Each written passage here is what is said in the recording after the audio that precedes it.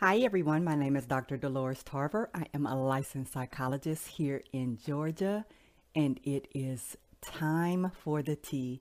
Tea Time with Dr. Tarver was created as an opportunity to allow people to learn additional skills that will help you on your wellness journey. It is not intended to be a substitute for a relationship with a licensed mental health professional. So it is May, and here in May, we celebrate Mental Health Awareness Month.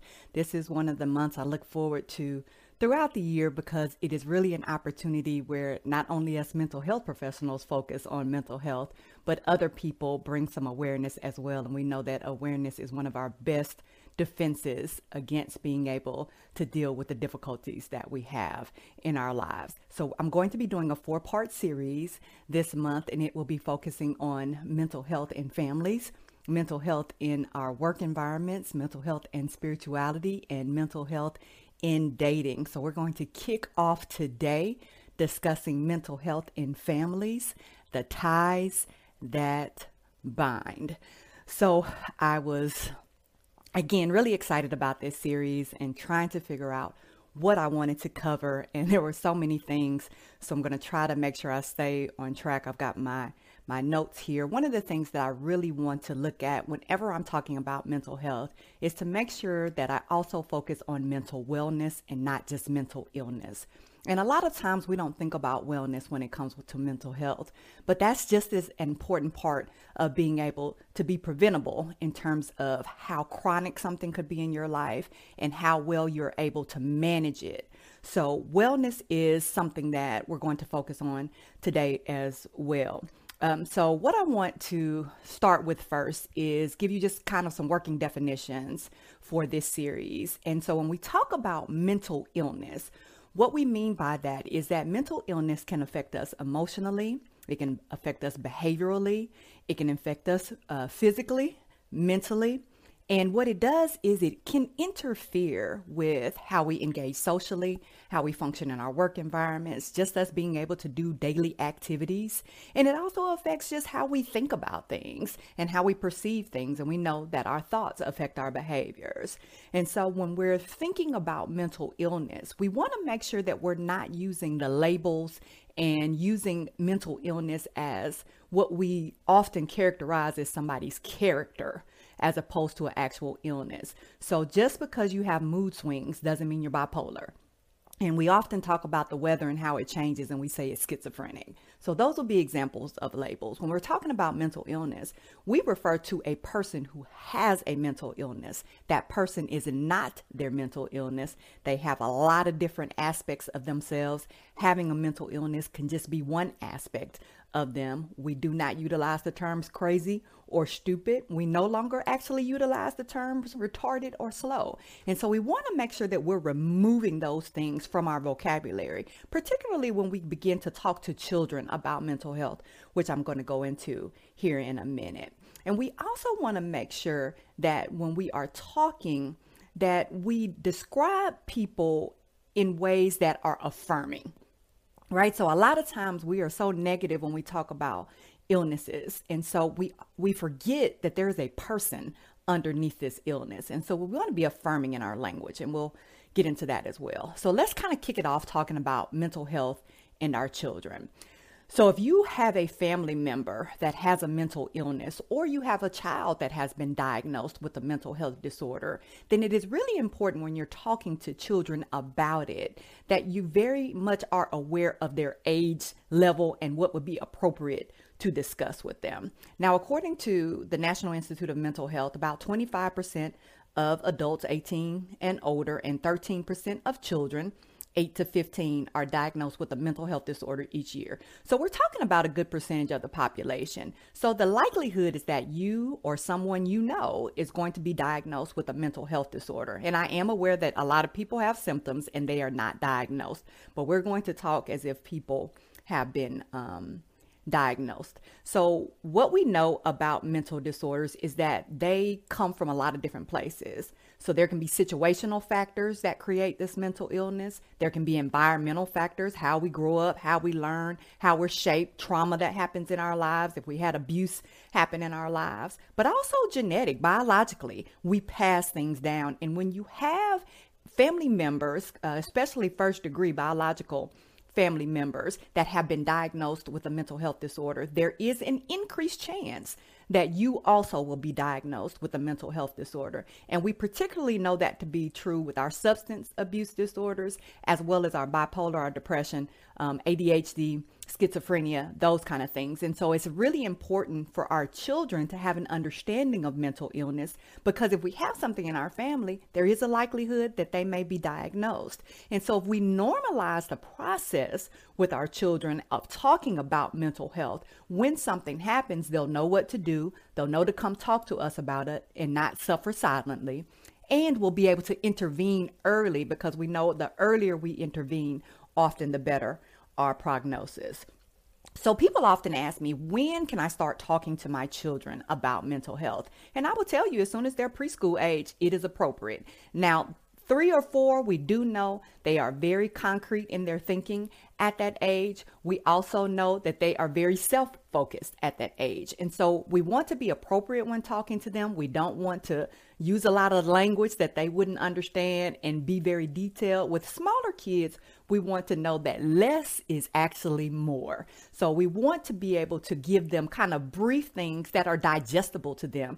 Now, you can pay attention to your children. They will let you know if they are confused or afraid or uncomfortable. And at that point, you might want to back up. You might want to back up and restate something or state it in a different way. Or you may want to say, hey, we can talk about this later and do some soothing activities. We do not want to overwhelm our children. So we want to make sure that when we're talking to them, that they are able to handle it. Watch their bodies. Their bodies are going to communicate. When we want to talk about, again, mental wellness, when we talk to our children, the importance of sleep, the importance of eating healthy foods, fruits and vegetables, the importance of water in their lives in terms of how it allows their bodies to function more optimally, because we know when our children don't get enough sleep, they tend to be cranky and irritable. And so if we talk to them about why sleep is important, it lays a foundation for them. And so that can help with that consistency of bedtime. We also want to talk to them about their hygiene. One of the things that can happen when individuals are struggling with mental illness is that they do not really have motivation to do much. And so they often neglect their hygiene. And so when we talk to our children, we want to include hygiene in their wellness, because we also know that if you don't take good care of your hygiene, particularly your dental health, that can also affect your mental health. We want to talk to them about emotional expression and regulation, and we can help them. It is so important for us to do things with our children, model for them, not just tell them, do as I say, not as I do, but do it with them so they can understand yoga and deep breathing and meditation and mindfulness and learning where they hold emotions in their bodies. Kids are often very anxious, particularly around something happening to their family members that they love. So they can be really, really clingy when they're, especially at night, when they're concerned about, hey, could something happen? So if we walk them through sleep hygiene, talking to them about how to calm themselves before they go to bed, what are some things we need to do? Turn off those electronics at least an hour before bed. Do some yoga meditation before you go to bed to relax you. Have this stuffed animal that may be your transitional object or your blanket or something that soothes you. So when you do feel scared, you have some things that you can do to be able to assist you. And then we have books that can be very helpful. Kids like picture books. So you can talk to them about what it's like to be sad or angry, right? Or if somebody hurts their feelings. So these are the types of things that would be appropriate for that age group. When they get to be about 5 to 9, then you're able to talk to them a little bit more, because that's when they're in that why stage, right? They start asking you a lot of questions about why people are engaging in particular behaviors. Why is that person not engaging in their hygiene? Why are we all wearing shorts and this person has on coats and they're hiding and they look like they're nervous? So you can begin to talk more with them about it, but they're also paying attention to our habits as well. Our drinking behaviors, our smoking behaviors. And we frequently get frustrated with our children and tell them to mind their business, but we really need to talk to them about what these things are, how they are used, what happens when they're overused. and talking to them about how to help people if they see people in distress or what to do when they are in distress. This is also the age where kids can really get a good wellness plan in place for themselves. So you can talk to them about how to have healthy friendships and how to do things that engage their creativity and how to learn about money. These are all financial wellness, environmental wellness, social wellness. These are things that you can start early. Wouldn't it have been really nice to have learned some of these things before you got to be 30 and 40 years old? So imagine if we arm our children early on with how to cope, how to regulate their emotions. But this is also the age where kids can really start to become responsible for their family members, especially if they're the oldest in the family, or if there is people in the family that have mental health concerns. I don't want to be the kid that's causing more trouble. You're already having to deal so much with this other child. And so I kind of shrink out of the way so that you don't have to worry as much about me. They can also get into a lot of perfectionism tendencies during this age and thinking that, hey, you only love me if I'm doing things that you really like. And so if I mess up, then you're not going to love me anymore. And so they can get, you can see a lot of those anxious behaviors come up, but also they can get really parentified and feel like they need to take care of you and be the one to be able to help with everything in the family. And so it is so very important that we teach our kids to be kids, that we do age appropriate things with them, that we help them understand that their role is simply to develop into the awesome human beings they're going to be, and not that they're responsible for us as caregivers or any of their other siblings.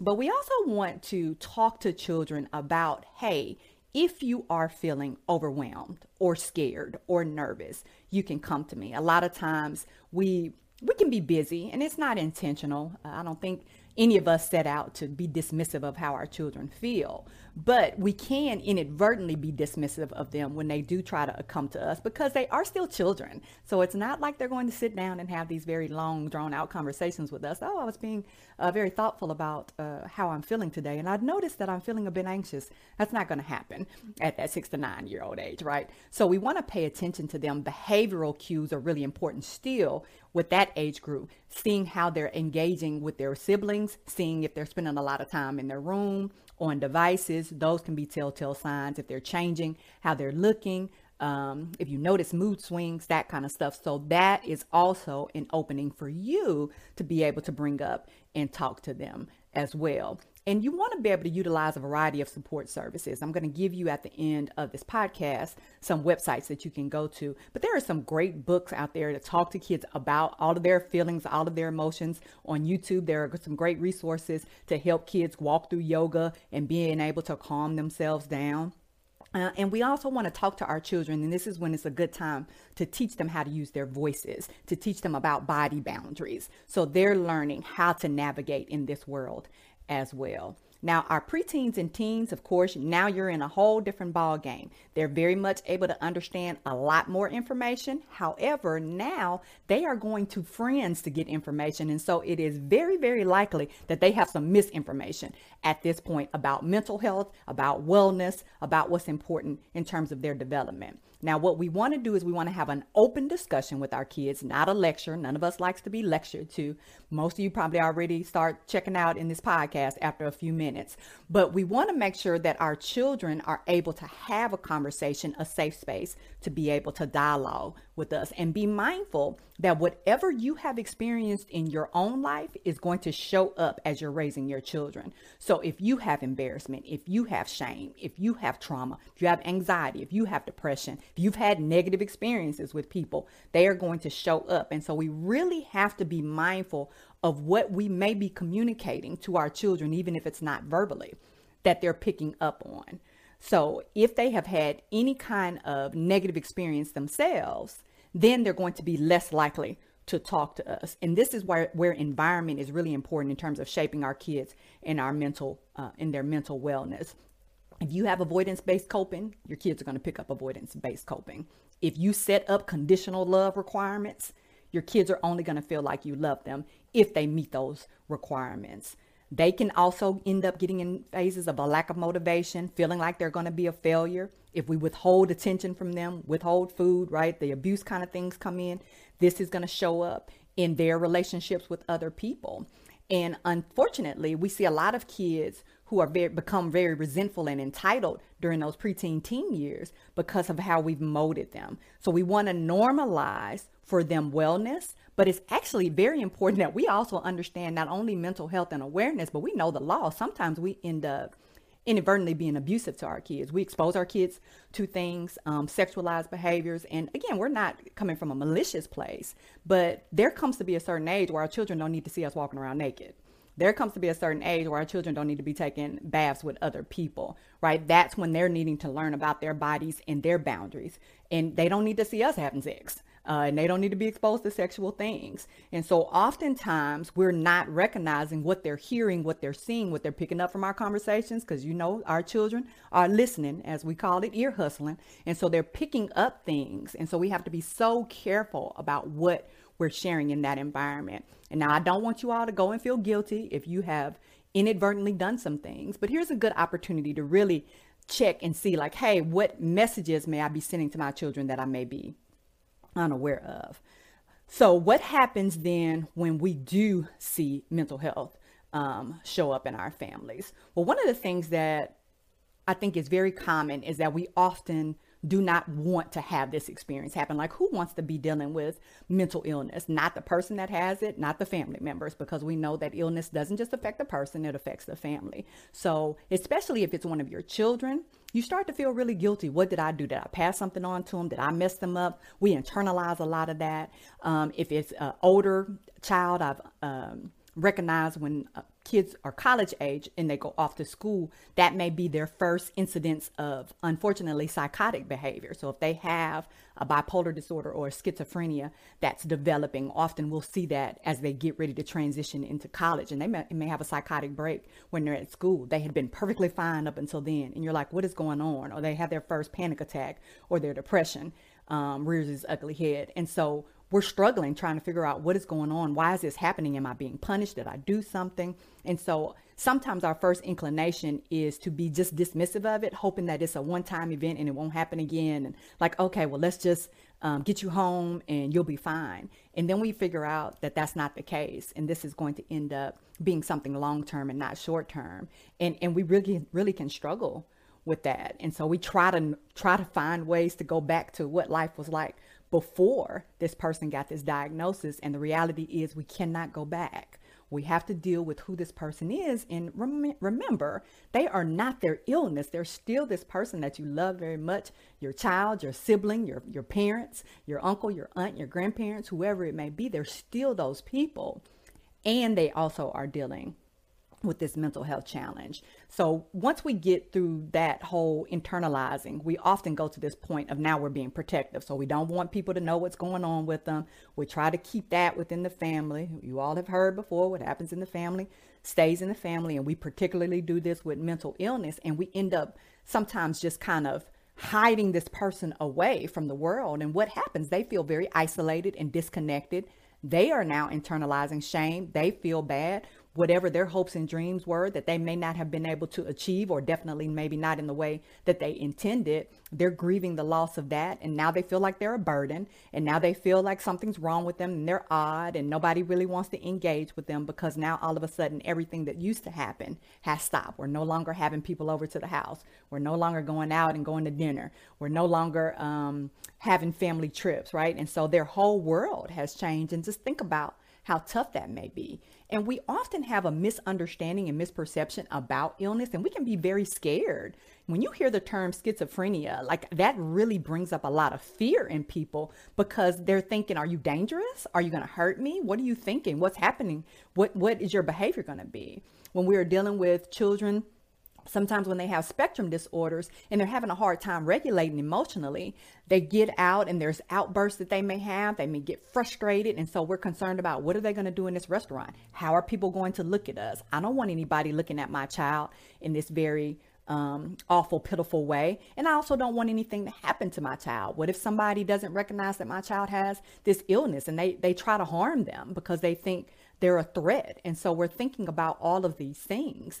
And so we're pulling back. We're trying to navigate this. And meanwhile, the person who has the illness is caught in all of the midst of that. We don't know how to engage with them. A lot of times especially if there is a significant change following the expression of mental illness. So let's say a person does become psychotic. I don't know what to do with you now. I don't know how to talk to you. Am I going to trigger you? Are you going to be okay? What's my role now? And so we're changing our behavior. We're not really understanding the dynamics. We're exhausted. We're burned out. Caregiving can be very, very stressful, especially when you have someone who has a significant, severe, persistent, chronic illness. And so there's this constant, maybe in and out of doctor's offices trying to get medication regulated, or hospitalization, or they're walking away from treatment, or they're at the house and they become aggressive, and you're trying to call people to figure out what you can do to get them. And folks are saying, well, we can't get involved. They say they're not a threat to themselves or to others, and they really haven't done anything. They're just kind of posturing. So you feel just so helpless about, what am I supposed to do with this? You're grieving because you no longer have this person in the same way that you did. And it can become just absolutely overwhelming for you and for them. And we're gonna talk about how to manage some of those things.